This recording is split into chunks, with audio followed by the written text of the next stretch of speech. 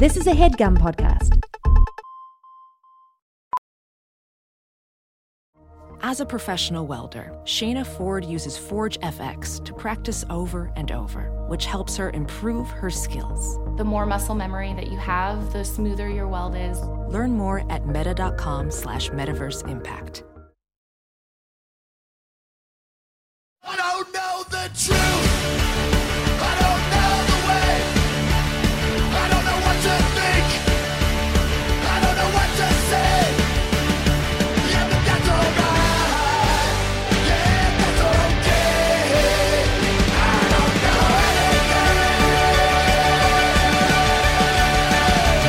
anything. Hello, welcome to Factually. I'm Adam Conover, and look, we all care about equality. We want America to be a more equal country. But how do we achieve that? How do we actually make it happen when there are so many forces and so many people who are fighting against it? Well, often we do it through the courts, right? The courts have incredible power in our political system. Heck, they have their own entire branch of government. And when they make big decisions about, say, school integration, abortion, or marriage equality, there's always a chunk of the American population that's going to be, well, pissed off about it, right? That's going to fight back. That's going to say, hey, fuck you, Supreme Court. I disagree with you, and now I'm mad. And now, look, in many of those cases, those people are wrong, but here's the problem. It's not like the Supreme Court's decisions are backed up by an army of robed warriors and enforcing their constitutional analysis city by city, block by block. Courts rely on our societal belief in their authority. They actually can't just weigh the evidence and render a decision as much as we think that that's what they do. Chief Justice John Roberts is not only thinking about the Constitution when he writes an opinion, he has to think about how it's going to play into the vibe of the American public, how people are going to take the decision. He has to think about how the decision will maintain or reduce the court's priestly aura, because it is that very insubstantial aura that gives it what power it has. So that means that despite the lip service to dispassionate adjudication, courts are actually very political. They have to think about and respond to that portion of the population that's going to be pissed off by their decisions. And that has massive ramifications on the fight for equality in this country. Because of the forces throughout American history that have fought against equality, racial equality, gender equality, equality of sexual orientation, and others, it's often been left to the courts to right wrongs such as segregation or marriage discrimination. And as our guest today, the constitutional scholar Robert Tsai argues, the politics of the court, the fact that the court is an inherently political organization, as much as we may not think it is, that fact means that activists need to be thoughtful about how they argue their cases. He examines how the fight for equality through the courts has worked through American history. And it turns out that seeking equality through arguments about equality, going up and saying, we need to make this change because it is unequal and we need equality, well, it turns out that that's not always the most effective route to go, no matter how right it is. Why is that? Well, one issue is that arguing directly for equality means that the court has to decide that a group arguing against equality are more or less bigots, right? To say, okay, these people are being discriminatory, racist, sexist bigots. And if that's a huge part of the population, like, say, white Americans were in the Jim Crow South, well, that can make the court less likely to decide in favor of equality because they're worried about offending those people and reducing the legitimacy of the court in their eyes. Or say, if a newly elected president makes a bigoted decision supported by his bigoted supporters, the court might be hesitant to make a decision casting stern moral judgment on all of them because that is a recipe for the court losing its mystic authority. Now, I'm not saying these are proper considerations for the court, far from it, but this is the reality of how the Supreme Court thinks when it's making a decision, and the court is who you need to convince. So, Tsai argues that along the long road to greater equality for Americans, it makes sense for activists to shift the terms of the debate. Rather than focusing just on equality, which is going to require making a big moral judgment against a huge part of the population, you might, for instance, focus on a different issue, such as fairness. Fairness is it's a lot like equality, but it's a little bit different. The framing of fairness takes the focus off who is and who isn't a bigot and puts the focus instead on the shape of our institutions. You can build consensus and maybe notch a court win by, say, arguing a bureaucracy or a procedure is not fair. Rather than that, a big chunk of the American population and one political party are morally in the wrong. And in difficult political times, like for instance, like right now, a fairness argument might help you advance equality. And that doesn't mean that it's more moral or more right or even the actual basis for you to be trying to make this change. It just might be a little bit more strategic and let you make that change a little bit more smoothly, right? Because at the end of the day, hey, as long as the change is made, that's what we care about. Tsai calls this kind of activism practical equality, and he wrote a book about it by the same name. I've got so much more to ask him about it, so with that, please welcome Robert Tsai, professor of law at American University's Washington College of Law. Hey, Robert, thank you so much for being on the show. It's a pleasure to be with you, Adam.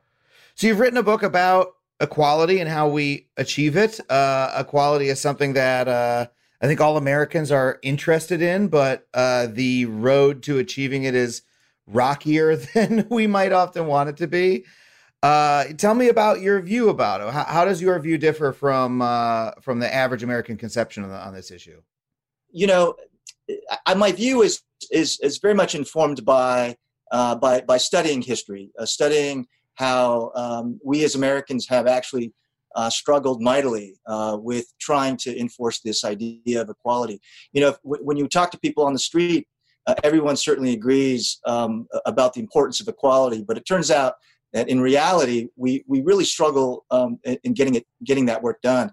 And in my book, I basically point to a number of factors for why that's the case. It's certainly true that we have very different views about what equality is all about. But even more than that, I think that there are some practical consequences. In other words, that many of us are unwilling to live with a number of the consequences that would flow from having to enforce equality. And so, you know, I can give you a few examples of this. Yeah, please. But you know, one example comes from the fight over same-sex education at the Virginia Military Institute. That's probably the best example. And in that institute, they had for years taught generations of men only what it means to be a citizen and a soldier. And they thought that women simply couldn't kind of endure the special form of education that they practiced. And they thought that if a single woman was allowed into the institution, it would absolutely destroy their traditions. It would absolutely force them to change, right? The institution. And this is an example of what I'm talking about in the book, that they simply weren't willing to live with any of the consequences of having to sort of abide by the demands of equality. And we can go from situation to situation. That's just one of the more dramatic ones. Wait, so walk me through that a little bit more, because to me, it sounds like the consequences, I don't know this particular story, so just based on what you told me, to me, it sounds like those consequences are a fantasy. That like, oh, if we start teaching a woman, a society will crumble down around our heads. It sounds very similar to, well, if you let a man and a man get married, people are going to go marry dragons and broomsticks or whatever. Like, it's that sort of catastrophic thinking, which, you know, my experience in reality has been that does not happen. And that, so I hear you describe those people and I'm like, okay, those people are wrong. So, and I can understand why that's difficult in order to convince them of their wrongness. But I'm wondering if you can unpack a little bit what you mean about the consequences. Yeah, absolutely. You're absolutely right. You know, the example you gave as well. Let's imagine all these horrible things that might flow from that. And sometimes the problem is what you've described, which is a kind of overactive imagination. Right? That if we just do this one thing, then all these other things will flow from that. So we can't do this one thing as a way of stopping those other terrible things. So sometimes it's an overactive imagination, but sometimes it's a failure of imagination. So in the VMI case that I started with, they can't imagine the possibility even that there would be enough women, young women growing up in that state who even want to go through this process, right? To dream of being a soldier in this state and kind of leading our country in this way. Because one of the things they point to is, look, there aren't very many women who sort of cried out about this and complained. So why should we change our institutions even just a little bit to meet a non-existent demand? So that's a failure of imagination that sometimes grips people's minds as well. And so these are ways you're describing that Americans have pushed back against equality. Is that what you mean, or have been unwilling to cross the threshold of equality? And I don't think that's something that I'm unfamiliar with as an American. Like, I've experienced that for the civil rights movements that I've been alive for. Like, the gay rights movement is the most profound one, I think, to happen in my time. And we've also had, an awakening of other movements, in the last few years. There's been Black Lives Matter and so many others that have like fought for equality in individual ways. And of course, we've experienced pushback along with all of those. But we also have this narrative of, I'm going to butcher it, the long arc of history, right? The long arc of history bends towards justice, right? I remember the President Obama saying that a couple times with a far off look in his eye of hope and optimism. Do you share that general view of how we move towards equality? That, like, hey, there's stumbles across the way, you always get a little pushback, but hey, we always move in the right direction, and that's the right side of history. I don't. That's a very famous quote. It pre-existed Martin Luther King's use of it, but he's the one who used it in his letters and speeches, and of course, kind of broadcast it more widely, and that's kind of how Obama picks it up. I think it's too Whiggish a view of history that we're always moving in this kind of enlightened direction. Instead, my take on our actual history is while there has been some progress, there are always some setbacks, and at times there can be even major blowback. For instance, everyone now knows that same-sex couples are able to access marriage, but most people forget that the very first court to actually hand down a decision requiring equality in that context was the Supreme Court of Hawaii. What happens next is that the voters of Hawaii disagree with the decision, and then they, through kind of a referendum process, end up overturning that state Supreme Court decision. And then the backlash doesn't stop there. In the next few years, what we have is a bunch of jurisdictions kind of preemptively passing these state DOMAs, the Defense of Marriage Act, right? That kind of sweep across the country. Even in those places where there isn't a significant push for recognition of same-sex marriage, they're kind of doing this preemptively. And then this eventually kind of convinces President Clinton to pass the federal Defense of Marriage Act. And this is a huge setback once we have a federal law that basically defines marriage as strictly between a man and a woman. There are a whole bunch of ramifications for this, right? For taxes and all these other kinds of things. Yeah. And so that's my example of how sometimes a step forward at the wrong time, perhaps, or maybe a fragile time, can sometimes lead to a major setback that requires much more mobilization to overcome. I see. And so you're sort of making the point that, hey, that setback, it's not necessarily just a speed bump. It can actually be a real setback that hurts people and can last for a long time. Absolutely. I think we've talked on this show before about, and this is, I think, a really, really macro version of maybe what you're talking about. Tell me if it fits in with your framework, but we've talked about the Reconstruction years when Black Americans in the first few years after the Civil War, were given, fought for and received like a huge number of rights. And in the South, were serving as congresspeople, right? Voting rights were really widespread. You had a lot of education, and the backlash was so sharp. The backlash to Jim Crow was so sharp and sudden. And as opposed to the ones that you're talking about in the gay rights movement, where, okay, hey, we had 10 years where we had to keep fighting and then we won, that lasted a century in the case of the post-Reconstruction years, that we abolished slavery, then bestowed all these rights, and then they were taken away for literally a century. And so for those folks in the middle of that century, it might not have felt like the long arc of history was bending in the right direction. It took an extremely long time. And yeah, that's something that we should think about and honor when we're talking about these struggles, and not just sweep under the rug and say, oh no, hey, the long arc of history will take care of us. Right.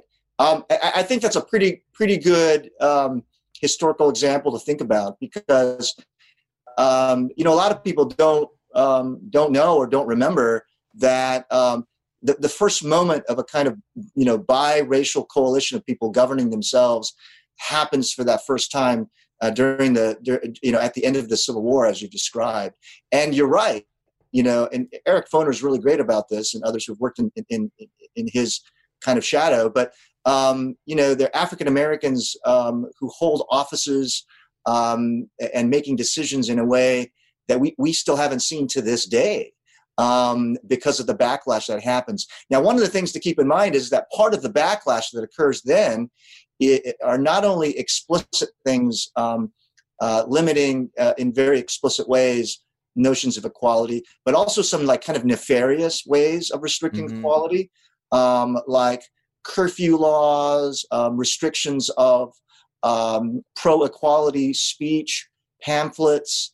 They expand the disenfranchisement of felons, which on its face isn't about black people or white people or anybody else, but everybody knows that that's what that's about. And so then they use the criminal law, of course, to funnel a lot of African Americans into the criminal justice system, and then they use these race-neutral laws to take their votes away. So I draw on a little bit of this part of American history just to illustrate that there can be a variety of ways in which people's equality rights can be negatively impacted, right?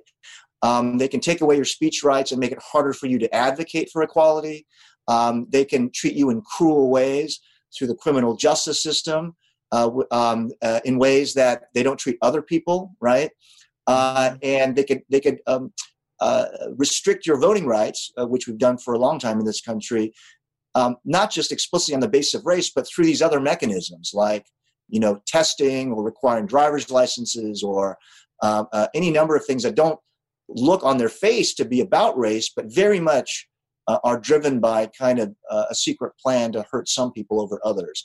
And so what I say in the book is that if that's right, that there are a whole lot of different strategies for hurting people and treating them unequally, then we need to have a whole bunch of different strategy, a wide range of ways of talking about how to reduce those harms. And that's what I do in the book, is I actually suggest that there's a lot of overlap between the traditional way we think of equality and the way we think about sort of fairness, and talk about fairness. We have a long tradition in this country about avoiding excessive cruel punishments. And when we do that, we're also preserving people's dignity and in some ways saying that the cruel treatment of people also affects their equal status. So how do we, when there is that big backlash, when we know that backlash can happen, how does that, in your view, change the way that we should fight for equality, or so that we might fight for it more strategically? Right. Well, if the backlash has happened, let's say we've misjudged. Sometimes, sometimes we misjudge things, and it may be that, thinking about the situation about same-sex marriage, it's possible that in the early 90s we weren't quite ready for it in the way that we are now culturally, right, and politically. And so let's say you misjudge things, and then there's a huge backlash that comes down. Well, then you got to chip away at it with as many different tools as you can. And sometimes you have to make arguments about fairness. So what activists did in that period after the backlash was to try to chip away in certain domains, like to try to improve the ability of same-sex parents using arguments about fairness and other rights to family control, and not explicitly about marriage, right?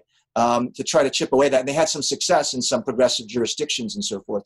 And the hope is that at some point you get enough positive wins that you can make broader arguments when the time is right. So a lot of the alternative strategies I talk about are about that if you find yourself hunkered down and you are in a tough spot, then sometimes you can make fairness arguments as alternative arguments and kind of build a movement and build a body of arguments that will set you up to make broader arguments about equality. So you're really almost speaking to, it almost sounds like your audience for this book is the person who's working at the civil rights organization and is like, how do we advance this cause over the next 40 years? And like, what are the different steps that we need to take? You're talking about, hey, building your argument about fairness and about this and that, and doing it piece by piece in that way. Yeah, I think part of the audience certainly is, the activists and some of the lawyers. But also I think that there are people who, let's say on the progressive side of things, are, hitting the streets. They're active on social media. They see things in terms of equality first and only in these other ways as second or third arguments. The message is also for them to think hard about how they're sort of talking about the problem, right? Sometimes it's important to talk about problems in this frame of equality because it has this sort of very powerful moral character, right? When we talk in these terms about equality, we're really saying that we're denying somebody equal status. Yeah, their personhood. Absolutely, in personhood. And we're also, I think, implying that there's something very, very important at stake, usually some set of social goods that somebody has not been able to access, like marriage, right, or education or something like this. But not every situation is like that either. So we have a lot of situations where people are being treated differently in contexts where we say traditionally allow states to treat people differently. My biggest example that runs through the book are people who are either charged with crimes or they've been convicted of crimes and they're already in prison. And people there are treated differently all the time, and we accept that they're treated differently from people who are on the outside, right? But does that mean that they should be degraded? I don't know that I fully accept that, but there are certainly cases where people there are rights denied to folks in prison that I believe should not be. And I would say in general, I feel that folks, I would feel that our criminal justice system is too punitive in that way. When I don't think it should cost someone in prison $20 to make a phone call to their family. Right. But and I think that most people, if you explain that to them, I think a large number of Americans would agree with me. But I don't want to derail you. Please continue with Not at all. Well, I think this is a great example, right? We do impose a lot of conditions and fees and things on people who are incarcerated. That if you have a very broad notion of equality, so let's say you're on the more progressive side of things, you're going to see that treats poor people who are people of color who are behind bars in ways that are different and perhaps not justified, right? Mm-hmm. And if you see the world that way, then we should be demanding that the state answer some tough questions, like why do you have to make them pay for the phone call? Why do you have to make them pay for their own bed sheets? Why, mm-hmm. I think these are legitimate ways to think about equality, but that's not necessarily always the best form of the argument to get people to take it seriously. So mm-hmm. if you're talking to the prison authorities, or you're talking to the warden, or you're talking to the state legislators or the governor who has their hands on the levers of power, those arguments from the equality standpoint aren't always going to be the most powerful. If they don't accept your premises that this is the best way to think about those conditions, then some other argument might be better. So it might be that at times a fairness argument feels a little softer because it's not as it's not as transformative, it's not as threatening, right? It may be that all you're asking is that they have some fair shot at something, or they've got the ability to kind of ask questions or be heard before something happens to them. That sounds a little bit milder, but might be able to preserve their dignity or their rights in some less threatening way.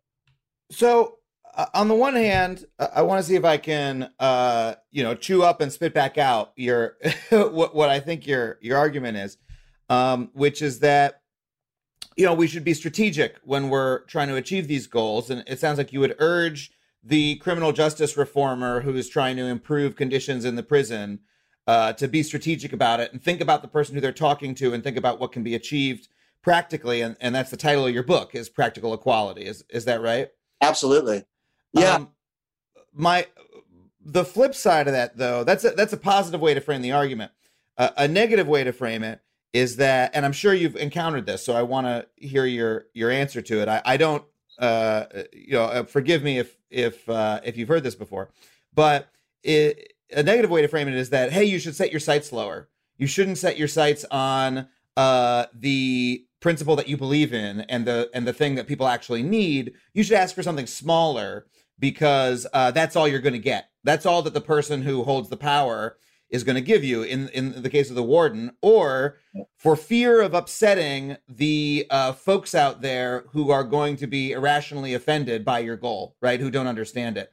Right. And it occurs to me that the counter argument would be that gives those people an enormous amount of power, right? That then you're, before you even begin, you're subordinating yourself to the opinion of, let's say in some case, bigots, right? If we're talking about, say, racial equality or an issue like that, you're literally saying, oh, well, the bigots won't like that, so let's be careful, right? And, that's a difficult thing to ask. I find myself torn between that when I'm just crafting an argument for my television show, right? I'm like, well, hey, I want to make sure I'm speaking to all Americans when I say this thing, and I want to make sure that, every single person who watches this is going to have is going to have something to think about and is going to take it in. And I don't want to unnecessarily push people away. But at the same time, wait, I don't want my message to be controlled by the worst people out there, right? Or worst is the wrong word, because I'm not trying to, frankly, assign a moral judgment to the folks who have the furthest to go, right? Right. I think that my response would be that we have to be sophisticated in tailoring our arguments. It's true that sometimes you're talking to a very wide audience, in which case you're going to have to make some choices, right? Do you go with the strongest, most powerful framing of things, which might be the equality argument, or do you choose another one because you've decided that that's going to be more effective, even if you lose some of that punch, right? Mm-hmm. The sophisticated part of the message too is that sometimes you have to look at who you're talking in front of. What you're arguing in front of a judge will be different than how you're talking to your fellow activists, right? So here's my example. Here's a real life example from the Florida context. I don't know if you followed this amazing thing that happened in Florida, but Florida for years was one of the worst in terms of disenfranchising people who are convicted of crime. Yeah, and the formerly incarcerated, yeah. Absolutely, and this goes way back to that period that we talked about, right? Post-Reconstruction, and it's all wrapped up with slavery and keeping African Americans down. Yeah, these were Jim Crow laws that were still on the books, preventing former people who had been formerly convicted of a crime from voting for the entire rest of their lives. And it was like almost explicitly racist laws that were just still being enacted or still being held in Florida and other states. Absolutely. And Florida is very clever because what they did was they didn't mention race in the law. They just expanded the kinds of crimes. All felonies would get you to lose your vote. And then you would lose it for all time. And you could beg for your vote back, right? Essentially, you could, after you got out of prison, then go before a board kind of controlled by the governor and then ask for your vote back. But what we saw was a completely unequal pattern, right? For example, what we saw was that if it was a Republican governor, they rarely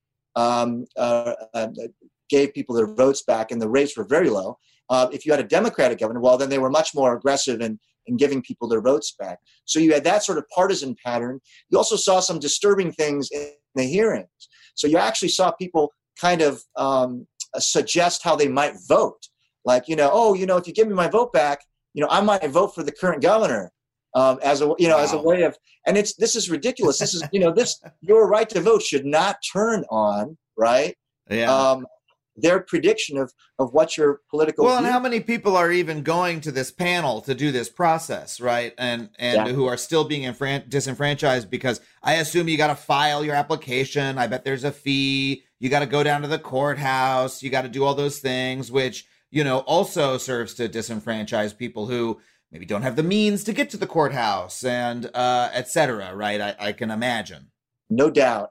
And so, but that situation also illustrates that there are a whole bunch of different kinds of problems with that regime, right? There's a fairness problem. For instance, people might not have enough notice about how to proceed with getting their votes back. It turns out that this is a purely discretionary process they had. So it means that the governor could say no, or the board could say no, and they wouldn't even have to give you a reason for why they said no, right? These are all fairness ways of thinking about the problem. There's the equality way of thinking about the problem, which is why a lot of activists were attracted to the issue. They saw how this regime disproportionately hurt African Americans, poor people, et cetera, right? And then there's a free speech way of looking at the problem, which is that your fundamental right to vote should not turn on, right, how the state thinks you're going to vote or what values or agenda you have, right? That's totally antithetical to what we think about when we think about the First Amendment. So that's a great example where there's a menu of options in front of you as an activist or as a policymaker or even as a concerned citizen. And which of those arguments are you going to front load? Kind of depends on who you're talking to. And it turns out that in front of a federal judge, the most powerful way was actually to push the speech argument. And activists were able to convince a federal judge to say, for the first time in the country, that a regime like that actually raises free speech problems, okay? Even though in a previous case, a federal judge said there weren't any equality problems with that because the regime didn't explicitly single anybody out in terms of race, right, or sex or anything else, you see. So this tells us that sometimes the way that, say, lawyers think about equality can hamstring the kinds of solutions that we're able to come up with. Whereas if we shift gears a little bit, say speech or fairness, we can sometimes deal with the problem. If you turn to how the activists were talking about this issue in the streets, they decided that the best way to think about it was mostly about speech and fairness, that it really was not really fair for people to lose their vote, to have to kind of run through this kind of Byzantine process, and then to have so few people get their votes back. And they were able to convince a huge number of people in Florida to pass this referendum that restored, at least in theory, the voting rights of like 1.3 million people. Yeah. So you did see that, right?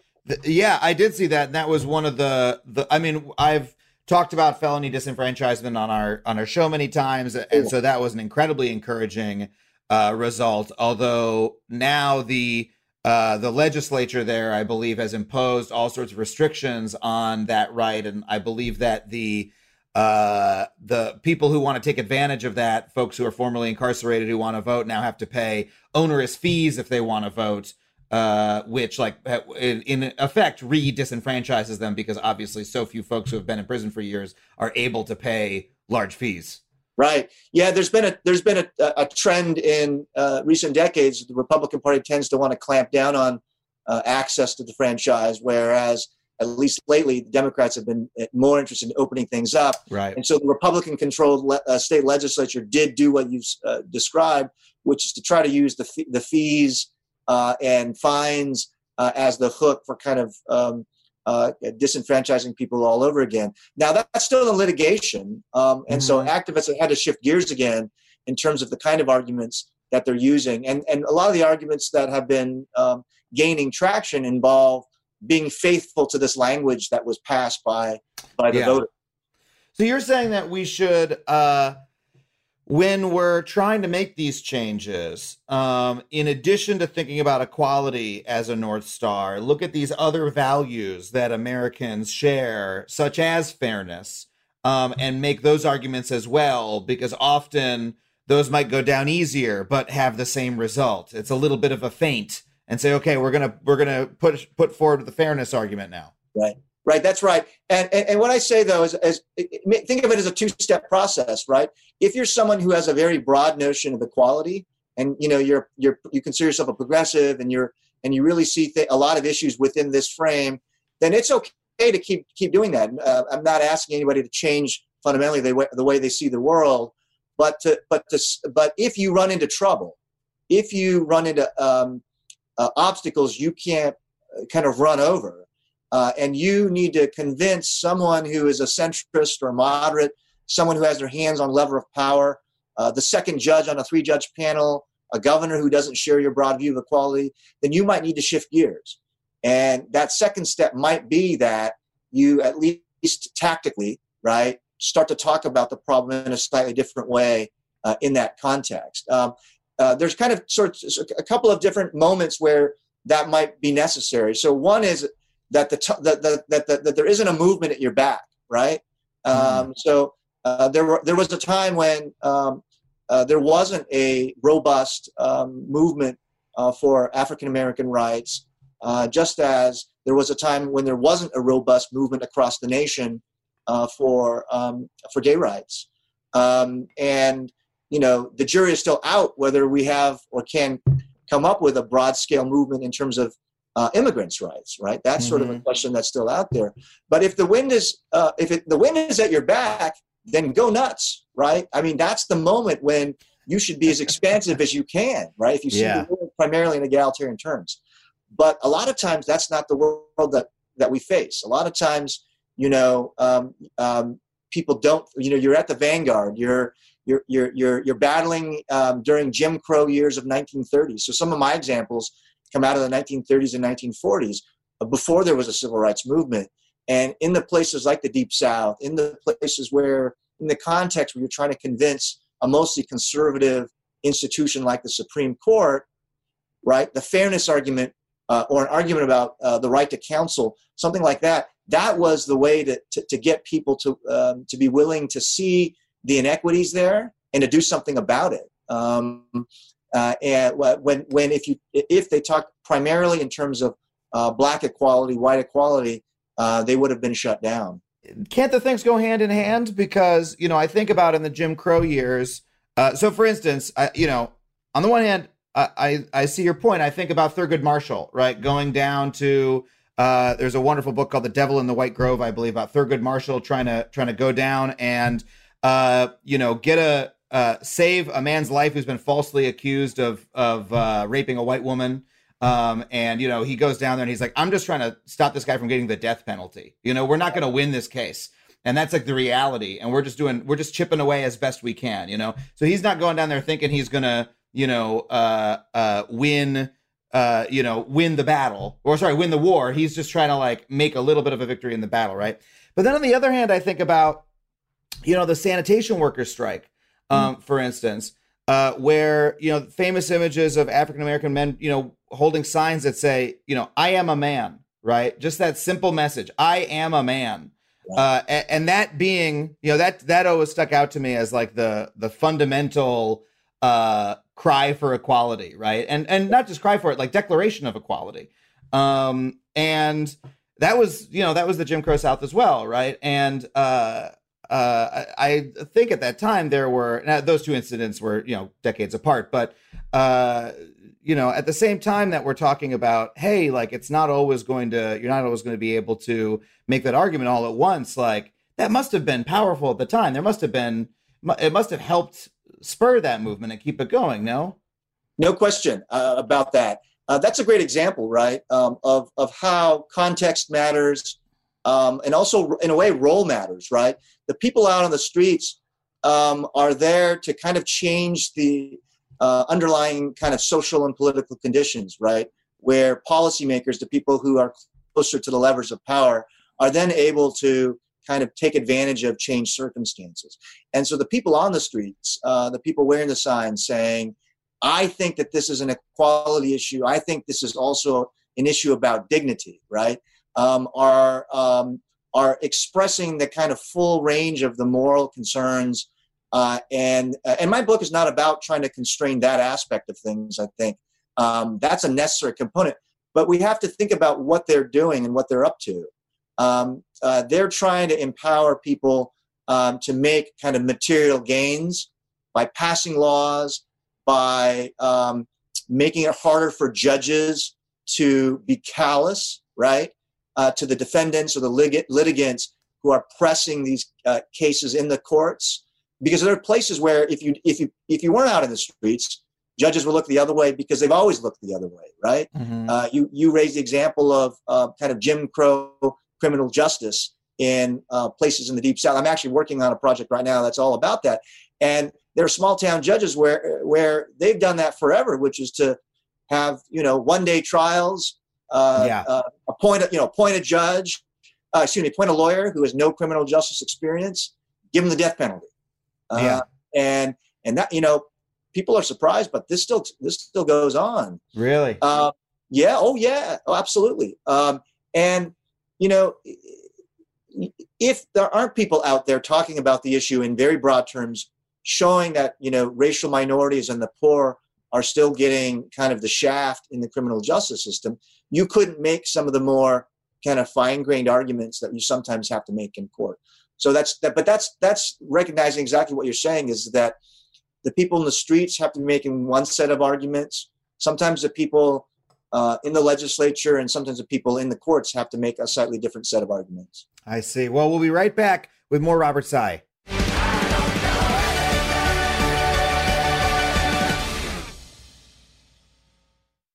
As a Factually listener, you're probably aware of my unwavering commitment to online privacy. Well, Delete Me has been an indispensable tool for me for many years, long before they even started advertising on this show. I've been using their wonderful service. In today's digital landscape, it's alarmingly easy for data brokers to traffic your personal information online. In fact, I would almost guarantee that your personal information is on multiple data broker sites on the internet right now. It's not even the dark web, it's the regular web. These data brokers may be peddling and exchanging your name, phone number, and home address, all without your knowledge. And trying to locate and remove all this data yourself can feel like an impossible task because there can be dozens of these sites. But that is what Delete Me does for you. Delete Me's team of experts scours the depths and the breadth of the internet to locate and remove your personal data. Within just 7 days, you'll receive a comprehensive report detailing their findings and what they have removed. It can be hard to believe, but approximately 41% of Americans find themselves vulnerable to various forms of online harassment, and this means doxing, scams, and even identity theft, all of which pose significant threats to your financial security and could potentially derail career opportunities. I mean, I used to get weird people calling my cell phone all hours of the day or night until I signed up for Delete Me, and it cut it right out. So if you want to safeguard yourself like that and live with the peace of mind that experts are hunting down and removing your personal information every 3 months, then check out Delete Me. Go to joindeleteme.com/Adam and get 20% off for all consumer plans with the code Adam. That's joindeleteme.com/Adam. Professional welder Shayna Ford used VR training developed by ForgeFX to hone her skills as a welder. The more time that you spend practicing it, that's what separates a good welder from a great welder. VR training can help students like Shayna repeatedly practice specific skills. Virtual reality definitely helps because the more muscle memory that you have, the smoother your weld is. Explore more stories like Shayna's at meta.com/metaverseimpact.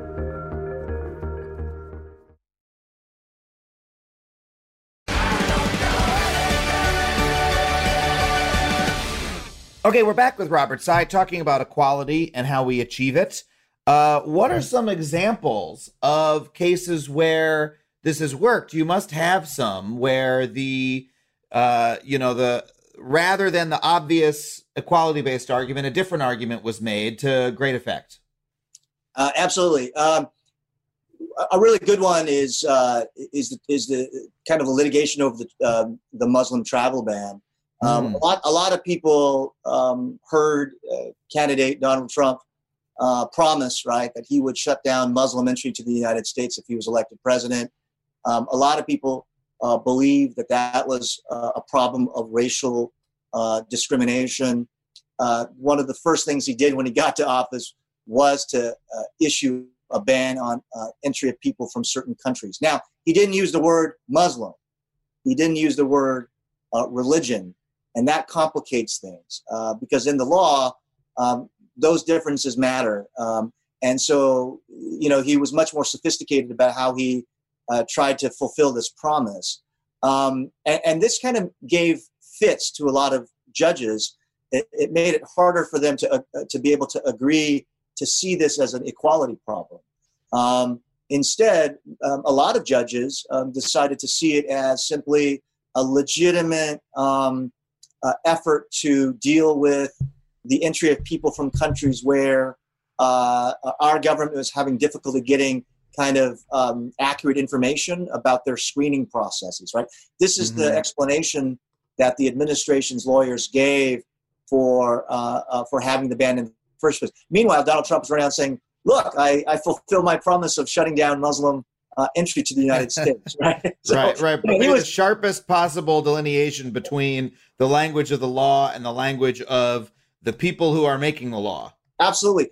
And completely frustrating and in some ways super outrageous, right? And I'm with those who see this issue primarily as an issue of religious equality. I think that ultimately what the Supreme Court did in upholding his ban was to kind of, wink and say, oh, look, we'll just accept at face value that you're not engaging in religious discrimination and that, you really are seriously worried about the information you're getting.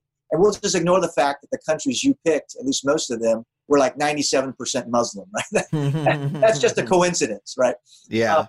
So that I think that decision is a complete travesty, and it's a stain in on our country. That said, what I do is I point to the fact that there was this difficulty in getting people to agree about how to see the problem, at least among people in positions of authority.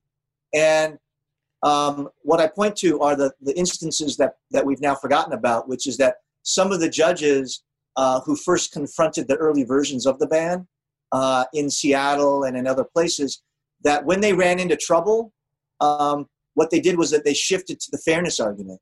And that allowed them to agree and to kind of chip away at the ban. So, for example, in the first version of the travel ban, it actually applied to people with green cards. So there were like tons and tons of people. I was once a green card holder myself. I'm a naturalized citizen. So I actually was naturalized in Los Angeles after graduating from UCLA. Oh, wow. Finally, my parents finally told me, you're not a U.S. citizen. All these years you thought you were. You Really? might do something about that. Yeah. So I was like, you grew up believing you were a U.S. citizen? for many years I did. I was like, holy crap, I got to finally do something. And thank God I did. Show up at the polling place and they're like, yeah, your name's not on the rolls. Right, like give me a ballot anyway. But I would have been in that category of people that was affected by the original ban. And so there are people, who are visiting relatives or friends out of the country, and then on a Friday afternoon, they just announced the ban and people started getting yanked off planes, right? Yeah. And so there were all these people who had signaled that they wanted to be American citizens. They'd started the process. They had deep ties with the country, and yet they were being mistreated in this way. And a lot of people sensed that this was an equality problem. But what's cool about this situation is that the judges were able to treat it as a fairness problem. That this group of people, the permanent residents, the green card holders, had all these expectations about their rights, right? And then suddenly, without any notice, without any chance to be heard, all those expectations were disrupted, and they were yanked off planes and they were kept out of the country. And so because of the shift to the fairness problem kind of grounds, these judges were able to kind of relieve the suffering of this huge group of people. And they didn't have to see it as an equality problem in the kind of traditional way that we would deal with the problem. This might be an obvious question, but what is the difference in your view between fairness and equality? Just because sometimes as you're talking, I'm like, I think I understand it, and then it slips away, and maybe our audience feels the same way. Sure, absolutely. So when we think about equality problems, what we usually look for is a policy that treats people differently, and oftentimes, and this is where this starts to become a little bit more legalistic. You look for like the state kind of singling somebody out, like purposefully mistreating somebody, discriminating against somebody consciously. There's a lot of policies that have an effect, right? An unequal effect, right? Most policies have an unequal effect on the poor, for example, right? Just because of how things shake out. But they weren't necessarily written in a way to target the poor. It's just that's how things shook out. Well, the traditional way that we talk about equality is that we don't have a lot of kind of remedies for those problems where it just happens to be the case that things shake out unequally. We primarily reserve equality for problems where people are consciously mistreating somebody or treating somebody differently. And this is part of the hang-up with talking about using the equality frame, is that sometimes we have trouble identifying, right, purposeful discrimination or mistreatment. Yeah. And that's what happened in the travel ban case was, they looked at the use of country of origin and they said, oh, no, they're really not, they don't really have Muslim in mind. They just have, country of origin in mind, you see? Yeah. Now, how's that different from fairness? Well, fairness is a little bit more flexible in lots of ways. And we often don't care about purposeful mistreatment. We just ask whether somebody has an expectation to be fairly treated in some way. And sometimes we don't. Sometimes there are things that we do, policies that we have where there's no expectations that there's any kind of process that will happen. But then there are some situations like you have marriage rights, or you're living in the country, you might have work rights, where we say that not only do you have those substantive rights, but your rights or your expectations can't be upset without giving you a chance to know about the possibility they will be changed, and some opportunity to contest it, right? To kind of weigh in and to fight back if you decide to do that. And that's how fairness arguments typically tend to go. That's how the lower courts in the travel ban case treated the situation involving permanent residents and green card holders, right? So it's the difference between saying, hey, this is unequal treatment, this is religious discrimination, this is racial discrimination, and saying, hold on a second, there's a lot of people who, they got their green cards, they followed the process, they did everything that was asked of them, and then they went through security and they're on their way to the plane, and then suddenly they're being kicked off, they're abandoned, etc. Right? Like it's their travel plans are fucked up. People shouldn't be subject to this that's unfair. Yep. That's like shitty treatment, and that would make anybody, imagine if that happened to you, that would make you pissed off. Absolutely. Regardless of the sort of unequal part of it. And that's a fair point. I've heard that type of argument made about issues like this in the past, where you sort of like put discrimination off to the side for a second and say, hey, this is like a bad way to treat people. This is unfair. Right. Yeah. And the way you put it is perfect, because the way you just described it, you can still make a fairness argument with a sense of outrage, right? You're just shifting the focus of the outrage. With equality arguments, our outrage is, hey, there's a group of people, you've singled them out, you've mistreated them, you've shown them that they're unequal, right? You're degrading their status and their dignity, right? And the way you put about fairness, it's hey, you shouldn't have done this. You guys are being jerks. But the focus of the outrage is the process, right? It's the callousness in terms of how you're treating us as widgets, and and we deserve to be treated like human beings in the sense that you shouldn't mess with our rights and expectations without at least giving us a chance to fight back. Yeah, I remember. I have another good example of that. We were talking about like in an early episode of Adam Ruins Everything, we were talking about the criminal justice system, and we were talking about how what exactly was the argument? It was that so much of the time, judges and juries will make decisions based on their stereotypes of the people in the witness box or on the defense stand, etc. Right?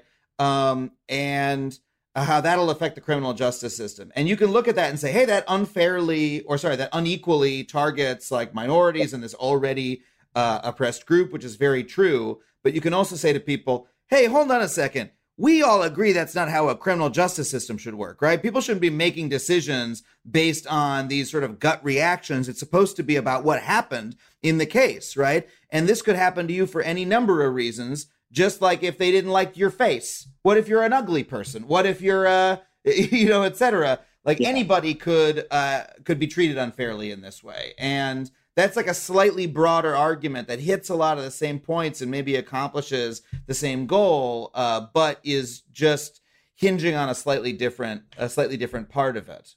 Yeah, this is right.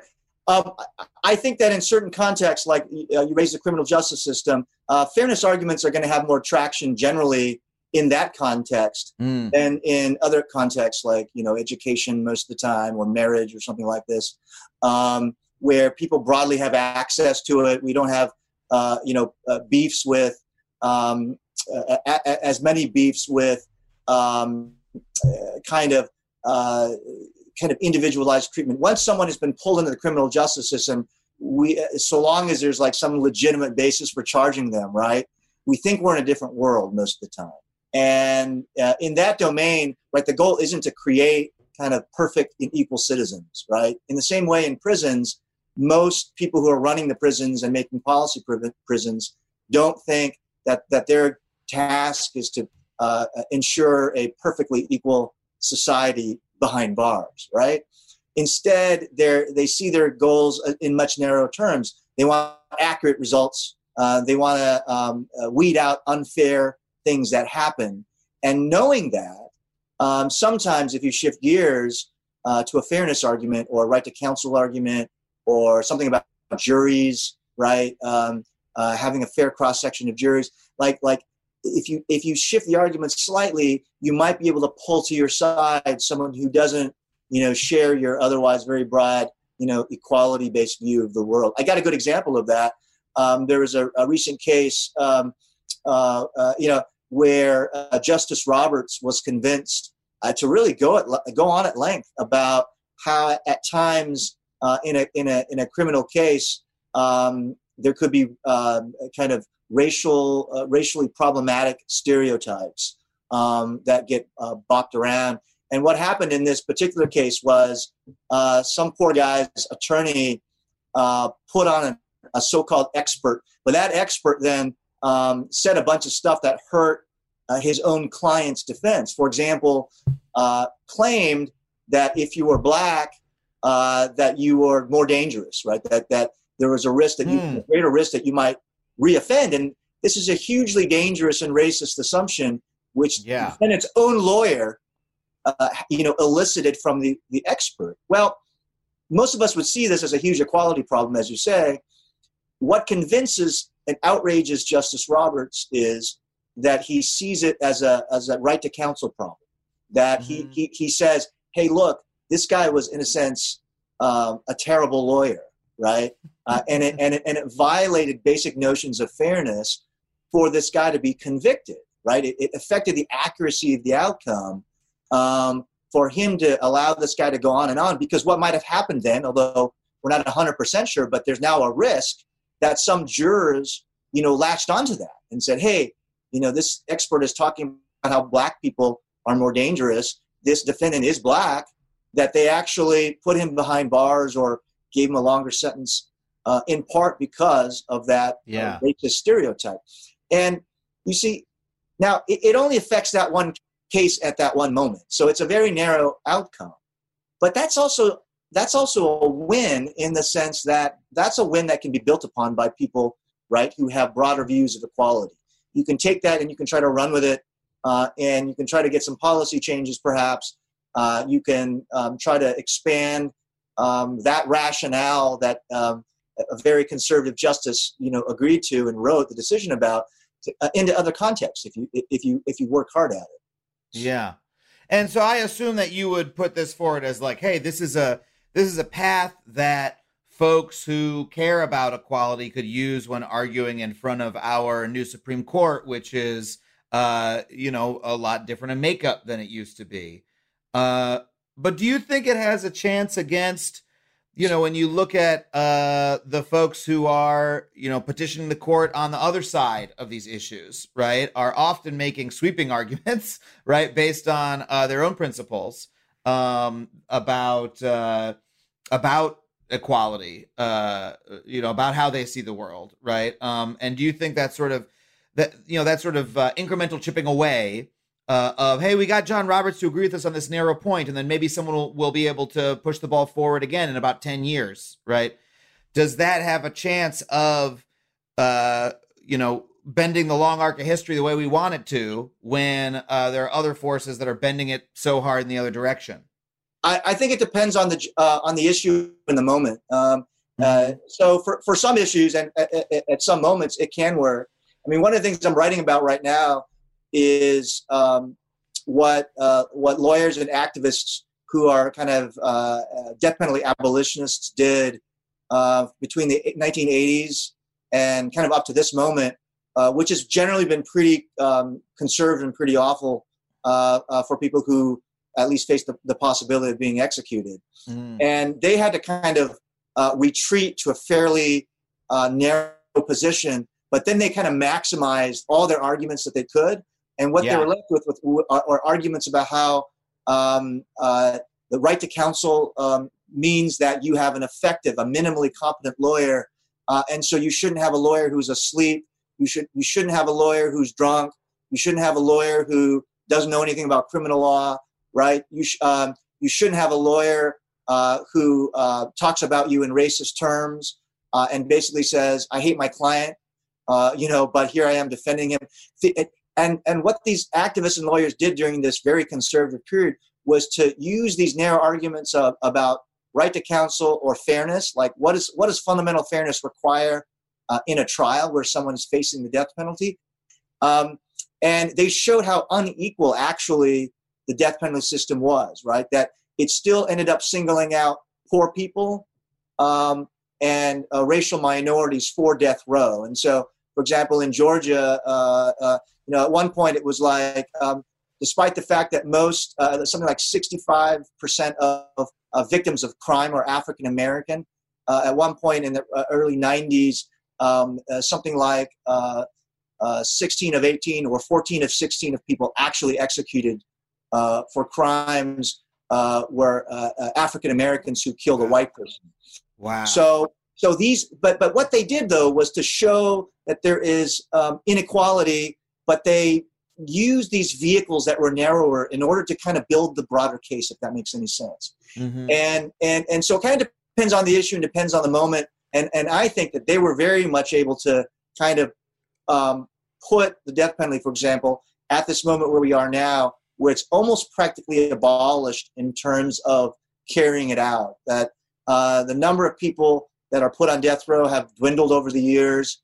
A lot of people who say they're for it in the abstract don't want to be responsible for carrying it out. Right.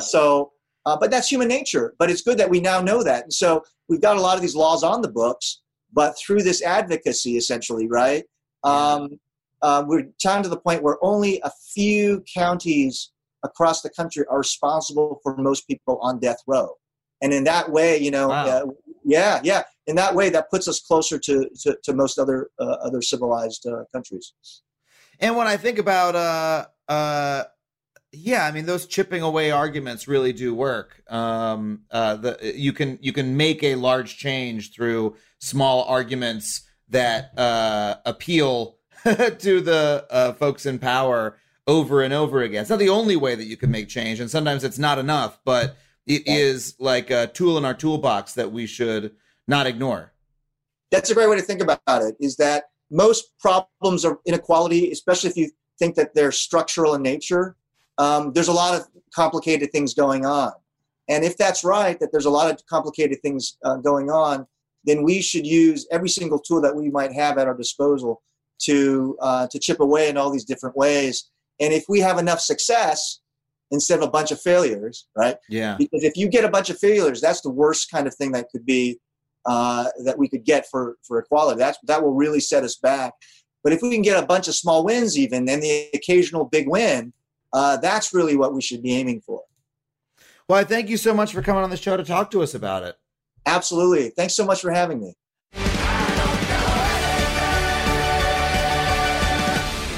Well, thank you once again to Robert Tsai for coming on the show. I hope you enjoyed that conversation as much as I did. Thank you for listening. I want to thank our producer, Dana Wickens, our engineers, Brett Morris and Ryan Connor, our superstar researcher, Sam Roundman, Andrew W.K. for our theme song. I am Adam Conover. You can find me on social media at Adam Conover and at adamconover.net.